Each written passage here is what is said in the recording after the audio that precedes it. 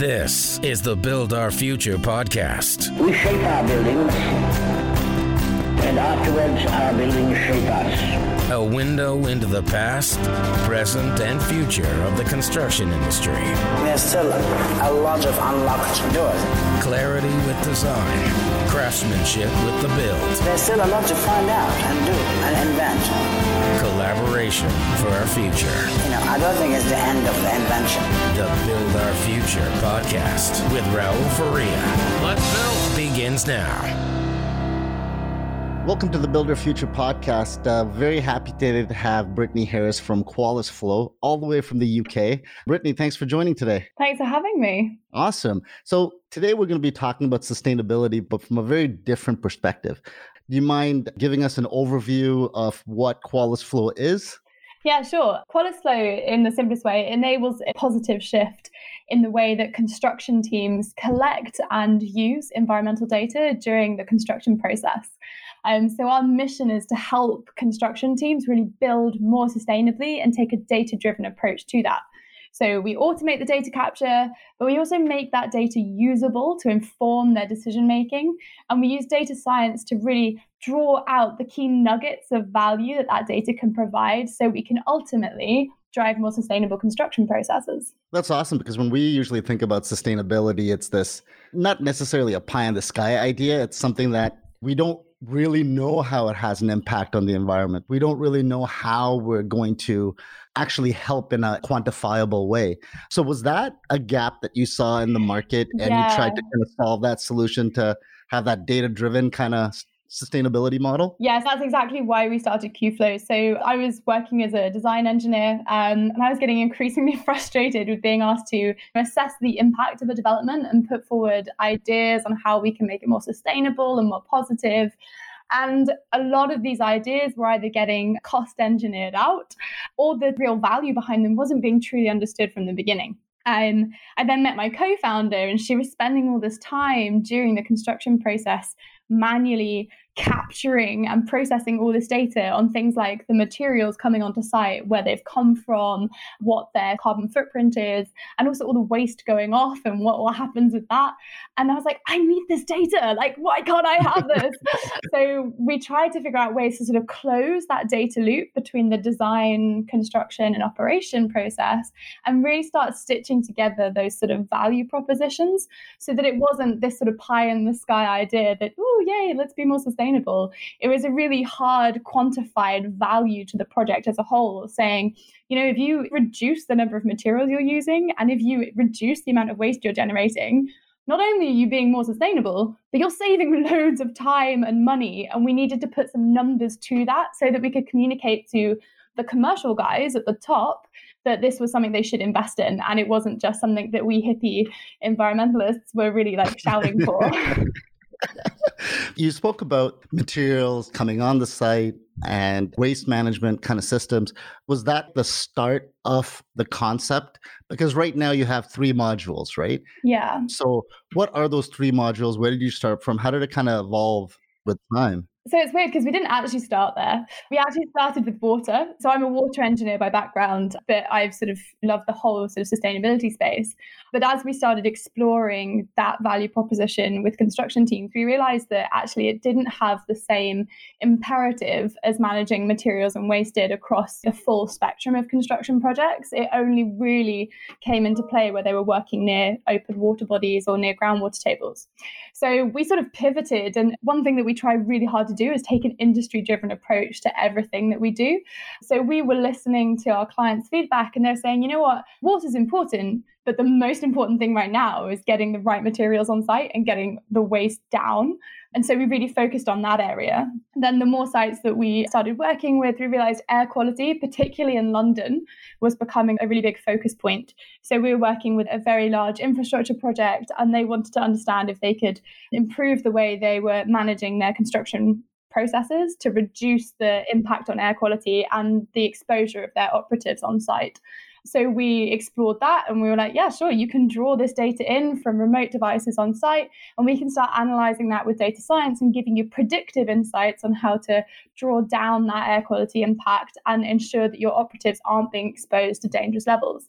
So in the simplest way, all Qflow does is draw in data from external sources like apps and IoT devices on site, and then it crunches it with a load of data science and just feeds back the useful bits to you. So we can apply that to materials, waste, air quality, noise, whatever it is you're trying to understand. And we're sort of steadily expanding that portfolio of offerings. Awesome. So is it something that these three areas, I guess, right now that you're focusing on, do contractors kind of sign up that you've seen with all three modules at the start? Can they start with one? Because, contractors and technology, right? Yeah. Let's take it baby steps at a time, right? Yeah, definitely. So most people have either started with waste and materials or just one or two. So we've got one contractor who's just using it for waste. So they're really, really focused on making sure that they're tracking that and they're doing it in a legal way. We've got lots who are just looking at core material offerings, so particularly responsible sourcing of timber has been a really big thing for a lot of big commercial developments in the UK. It's a big sort of tick box that they want to hit. It makes them look more responsible, as it were. But the real benefit of Qflow comes when you're using multiple modules at a time. The reason being is if you're tracking materials coming onto site and then waste going off, you can kind of do a mass balance and say, okay, well, we ordered 10 tons of plasterboard and we've just taken 4 tons off in waste. Like, what is going on here? Why are we wasting so much plasterboard? And you can start asking those questions of the data and identifying weaknesses in workflows that you can really target to try and improve your overall efficiency and profitability on site. So tell me a little bit about the initial buy-in when you guys started. You guys won was it 2017, the People's Choice Award at the Royal Academy of Engineers. Tell me about that process, what that was like, and did it help in gaining some of that visibility with the quote unquote big players in the industry? Yeah, it was actually a really funny process. So at the time that we went for this award, Jade and I were still working full time for our respective companies. So I was working for Buro Happold Engineering and she was working for Skanska. And we had sort of been talking about this idea, but we hadn't really done anything with it. And I came across this competition 24 hours before the deadline. And I was like, wow. You know what? Sod it. Let's do it. Let's throw it out there, see what happens. And we were mortified when we actually got through and they were like, oh, can you send us your website? Can you send us this video? And we were like, website? We just made this up. What are they asking for? So we had to sort of scramble and pull this stuff together. We got through to the interview process, and the feedback in that interview process really helped us scrutinize what it was we were putting forward. And that's when we expanded the sort of main thinking from being purely on water to look at multiple aspects of the environmental impact of construction. And then we continued to build that out, and we got through to the final and we pitched this idea.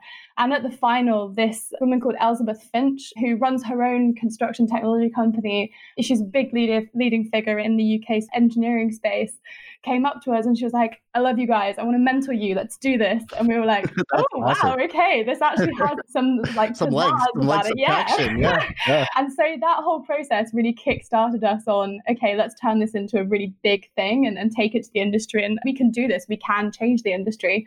So it really did kickstart QualisFlow as being a proper leggy piece of technology, as it were. Nice. So, with QualisFlow when you started and now, I guess they were founded on some core values, right? What are those core values? Yeah, so Jade and I have been friends for a long time. And so we're incredibly honest with each other. And we really love that honesty and transparency and the sort of integrity that comes with being upfront.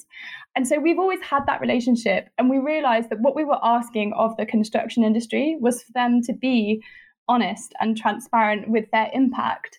So it's a really core part of Qflow is to really hold on to that integrity piece and say like, okay, we know we're not perfect, but we're trying our best to get this right. And this is how we're going to show you the process that we are going through and the progress we're making. So that's definitely one of the big core functions of who we are as a company and what we're asking of the industry as well. I would say the other kind of things is we're quite, I want to say like tenacious as a company. We're two very young women in engineering and construction. It's not a normal space to be in. Construction tech is still very young as a thing. And so we do kind of stand out as being a little bit different, a little bit feisty. I do a lot with the Institution of Civil Engineers, and I'm constantly challenging them on who they are as an institution and whether they actually are up to scratch with what modern civil engineering is, because it's quite a traditional space. And that tenacity and that curiosity to constantly question are we doing this right? Is this the best we can do, or are we getting lazy? It's something else that we really strongly try and hold on to as a company. And we try and encourage with our whole team to say, okay, if you don't think we're doing this right, ask us, question us, keep pushing, because we want to be doing better and we don't want to get lazy. That's actually one of the better things, because the worst thing any company can do, whether they're in the tech sector or anything else, is get complacent, right? And just kind of maintain the status quo. Sometimes people don't like being challenged, right? Because they're like, oh, I've done this for so many years and it's working, so why should I change anything? Yeah, and I'm sure once I reach that position of having done something for long enough that I might get comfortable in that space. But I hope that we will have instilled that culture enough that people continue to push and challenge me as well. Well, that's awesome. Now, tell me a little bit more about the actual platform. What's the onboarding process like? Is it pretty intensive, or do you have like a gradual kind of onboarding thing, and how easy is it to use? Yeah, so it's always been pretty light touch. So one of the main things that we focus on when we're sort of designing the tool is to keep it as simple as possible, strip back all the unnecessary interfaces, because if you're on site, you don't want to be messing around with bits of software. You don't want to spend loads of time on a computer. You just want the useful information. So the tool is designed to be as hands-off as possible and just get the useful data into your hands. And since obviously the coronavirus pandemic and lockdown, meaning that being on site is much more difficult, we've managed to make most of our onboarding processes completely remote as well. So the whole process of picking up Qflow is really light touch. We talk to you about understanding what your specific project needs are, because every single construction site is a little bit bespoke, but we've made the tool as flexible as possible to be able to work around your workflows and to slot in with what you're doing. So we spend a little bit of time understanding that. And then we can set you up remotely on the portal and the app. So there's an app that's used to capture photographs of the material delivery tickets and the waste transfer notes. And we digitize that using machine learning. And all of that information goes up into the cloud-based portal. And if there's anything wrong with it, you get an email notification. So everything is done remotely. It's incredibly light touch. But what it does do is it makes sure that as an engineer, when you're on site, you get the information that you need at the time you need it. And you don't have to go back. Real-time information almost, pretty much, exactly, right? Yeah. So the way this works on site currently in the UK, and I don't know that much about the Canadian construction process, but I'm assuming it's very similar, is a material will be delivered to site. A piece of paper typically is handed over to a logistics contractor or someone at the gate. Sometimes they have a digital system, like with your Amazon package that you sign for. Yeah. But that information can take up to 2 months to get into the hands of an engineering professional who checks the certifications. So by that time, that material's been on the site, it might have already been installed, and it's too late to then either make sure that it meets the project's contractual requirements or that you haven't actually installed something it could even be illegal. So what Qflow does is it will alert you, it will read that ticket, and it will say, hang on a minute, this doesn't have FSC certification for responsible timber sourcing. So it might be okay for you, but I'm just letting you know so you can take action if it's required. And it's all about that being that real-time advisor on your site, just keeping track of all of that paperwork that you just don't want to deal with and just saying, I think something might be wrong here. Why don't you check it out? So that you don't have to go through 100 tickets a day. You can just go through 2 that look wrong. Yeah, I think it goes back to what you said with one of your core values. It's keeping them honest in a sense, right? Like if you really want to make an impact, here's the information. What you do with that information is really what matters at the end of the day. But I love that they can take photos, because I can only imagine if a site supervisor had to punch in every single line item with code, they would just be like, you know what? I got better things to do. Yeah, they'd rather just snap a photo, right? And go. This is the carnage that we see on site every day. It's like these pieces of paper get given to guys on site. They're so busy. They've got so many things going on. That will go in their trouser pocket. That pair of trousers will go in the washing machine, and paper and water don't mix. And then all of a sudden that information is completely lost. And you're like, okay, well, what can I do now? And so it's really hard to make decisions. Yeah, paper, right? I know even on my smaller projects, sometimes, I'll only get that kind of paperwork 2, 3, 4 weeks down the line. And then they're ripped, faded, because now you've got the second sheet, not the first sheet. And you're trying to figure out, all right, do we have enough? What actually is going on kind of thing, right? So that's pretty awesome. But now, In terms of the people that are using it right now, the contractors and such, are they of a much larger scale at the present moment who are looking to have that impact? So we've got the full spectrum. The biggest site, I think, is £2.4 billion worth of build, and that's a big mixed-use resi commercial development in London. The smallest one is an £8 million highways project. So you've got full scale differences, and it's can be used on mixed use resi commercial infrastructure, utilities, Pretty much whatever. Yeah. I mean, the interesting thing about construction is that although every single site is bespoke and every single project looks a little different, the main workflows are pretty consistent. And even though the workflows change slightly depending on the contractor, the key pain points remain the same.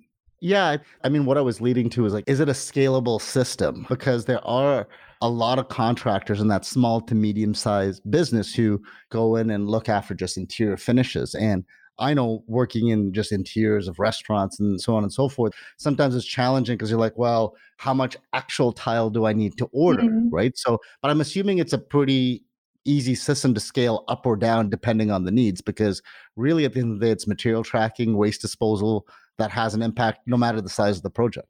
Yeah, exactly. I mean, if you've got materials coming on site and waste going off, it's useful to you and it should interface with whatever workflow you've got.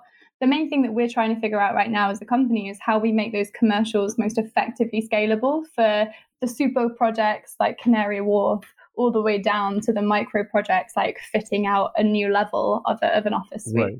Now let's get back to sustainability, that whole concept.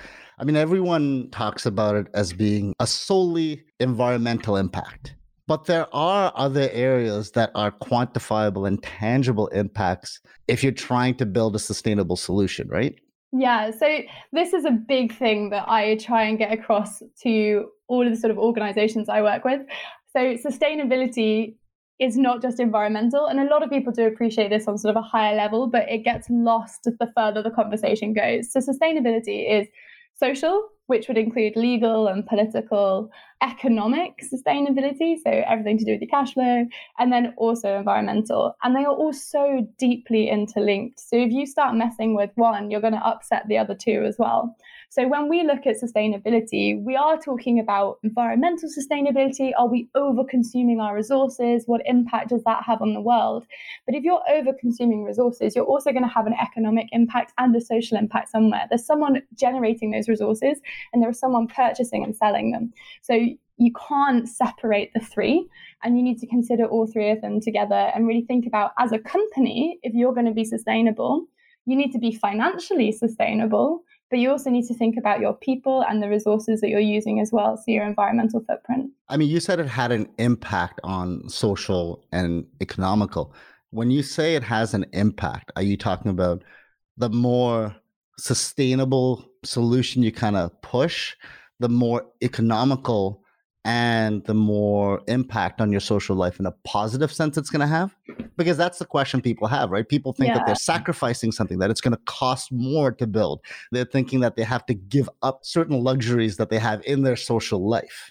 That's what the general public think. Yeah, and the reality is that it depends, which is such an annoying answer. But so there are some things that, so like, let's say I want to give up plastic to be more sustainable. The impact on my social life is that might be slightly less convenient. So if I was going to cut plastic out of my life completely, I wouldn't be able to pop down to the shop and buy a sandwich wrapped in plastic.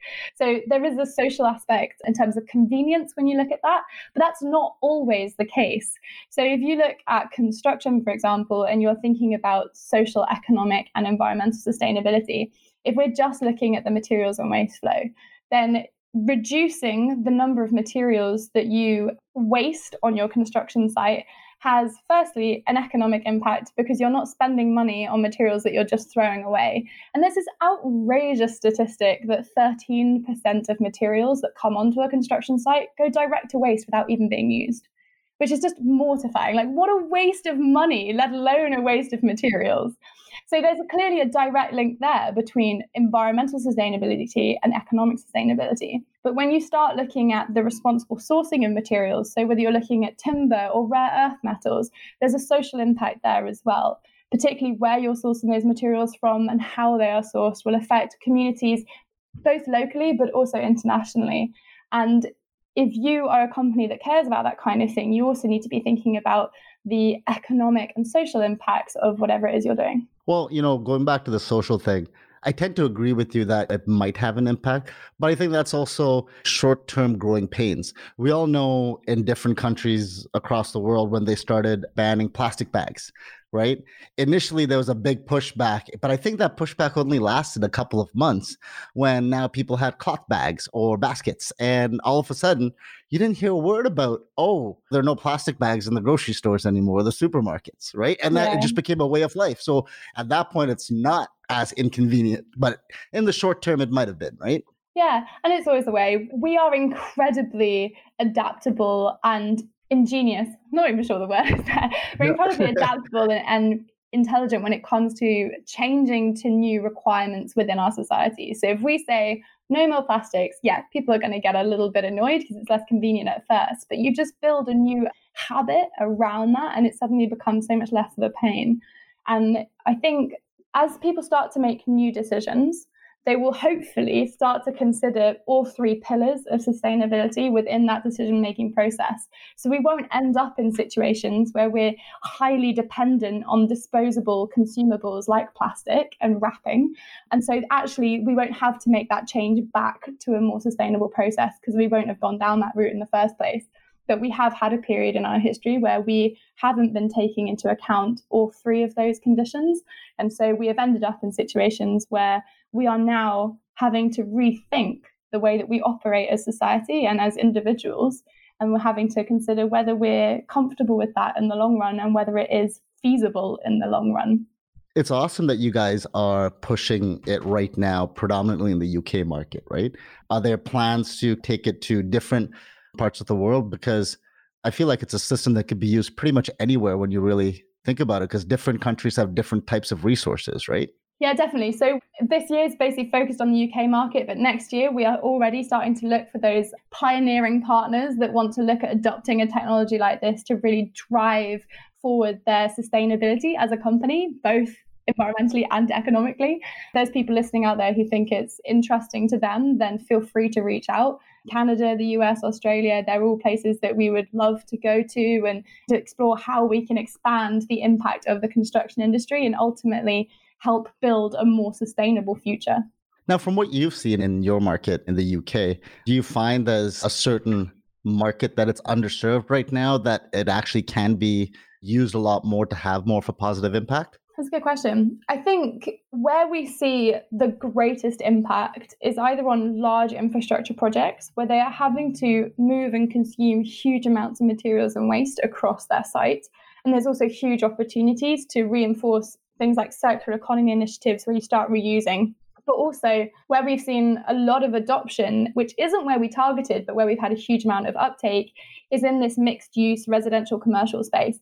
And that's largely because a lot of these private developers are targeting investment opportunities. They're trying to draw in investment from people who have very specific requirements around sustainability. So they'll be going for things like LEED certification, BREEAM certification, and they will be wanting to demonstrate to their investors that they are doing something positive, that they are being more sustainable, and that helps them attract greater investment from things like pension funds who might help them develop these assets. So particularly with the sort of high profile, high positive CSR companies like Landsec, they're particularly interested in having tools like this used on their development so they can demonstrate to their higher ups, to their investors, that this is something that not only are they committed to, but they have hard numbers behind and they can show in a really quantified way the kind of positive impact that they've had. And so I think either in the really complex sites like big infrastructure or the high profile sites where you're trying to attract sustainable investment, then that's where QFIG can really, really add value. I'm glad you brought up the LEED certification because I've been involved in a few LEED projects and the administration side of the paperwork is pretty extensive. Yep. I feel like your system could potentially solve a lot of that administrative problems with the material tracking coming in to be like, hey, has it come from the certain radius? Like, where does it come from? What's the actual product? And same thing with waste in terms of how you have to segregate everything into the different components and how far away is it going? Is it going to a recycling facility? Where is it going? Are those some of the capabilities you're working on, or are there any capabilities that you're working on to kind of tweak the system and improve it while you're collaborating with the companies you work with now? Yeah, that's exactly how a lot of our clients are using it. They're using Qflow to automate all that data capture and compliance checks to feed into BREEAM reporting and LEED reporting so that they can demonstrate that they have hit those key metrics so that they can get those credits and get that certification. That's fantastic. So if one of our listeners is listening today, what do you think the biggest opportunity? I mean, we've kind of talked about it at all, but for a specific company, what do you think is the biggest opportunity for them to switch to a system like this? Is it that they have to have that sustainability mindset, or hey, you can actually save money with your waste management system if you start incorporating some of these things? Yeah, I think there are sort of 3 tiers to this. The first one is just being more efficient on site. If you have some poor senior engineer who is capturing all these pieces of paper, typing them into a spreadsheet and manually reporting into some LEED system, that is a waste of their time and your money. So there is an immediate sort of cost benefit in just getting the machines to do that. And that's what Qflow can deliver. But if you want to extend that value proposition to deliver on the sort of sustainability targets that you want to demonstrate to your clients, your investors, then that data can be used to be more valuable for you. So you've got that initial efficiency gain, that cost saving in just not having humans do incredibly manual stuff. But you also have that additional benefit of being able to use that data to inform decision making, but also to report up and actually show yourselves as being better than the rest. That makes sense. So where can we find a little bit more about Qualys Flow? How do they sign on? Is like a demo process? How would they reach out if they wanted to know more information? Yeah, sure. So the best way to find us is to visit our website, which is www.qualisflow.com. I'm sure it will be linked in the podcast notes. You can reach out on there to arrange a demo. You can also find some fantastic case studies of projects that we've worked on in the UK, which have some fantastic hard numbers about the cash gains for the clients as well. Data-driven sustainability, right? Oh my God, yeah. So much data, so many numbers, so that it's like indisputable that this is saving you money as well as being more sustainable. So that's the best way to find us. And obviously, if you have any questions, reach out to us via our website. Oh, fantastic. Thank you so much, Brittany. It's been pretty fantastic kind of bridging that gap of the concept versus somebody like me who's more of a data person and likes numbers and can be like, hey, you know what? Maybe what I thought I was doing correctly is not actually there are more efficiencies to be had, shall we say? Yeah, I think, data-driven sustainability is the way forward. We can prove that this is good and we can move forward on that basis. Fantastic. Thank you so much, Brittany. Really appreciate your time today. Cheers. Thanks for having me. Bye. It's really fascinating to see and hear and learn so much about what so many different people are doing today to improve sustainability. I loved Brittany's 3 different ways of improving sustainability in terms of, waste management, air pollution, travel time, material tracking. And, next week we're going to be talking to Mitch Lewandowski from Branch Technology. And, they are focusing on something completely different, and a byproduct of that is zero waste management as part of their large-scale design freedoms when it comes to 3D printing. It's a fascinating conversation. Stay tuned for our next episode. It was so much fun to record, and you will get so much more out of it as well.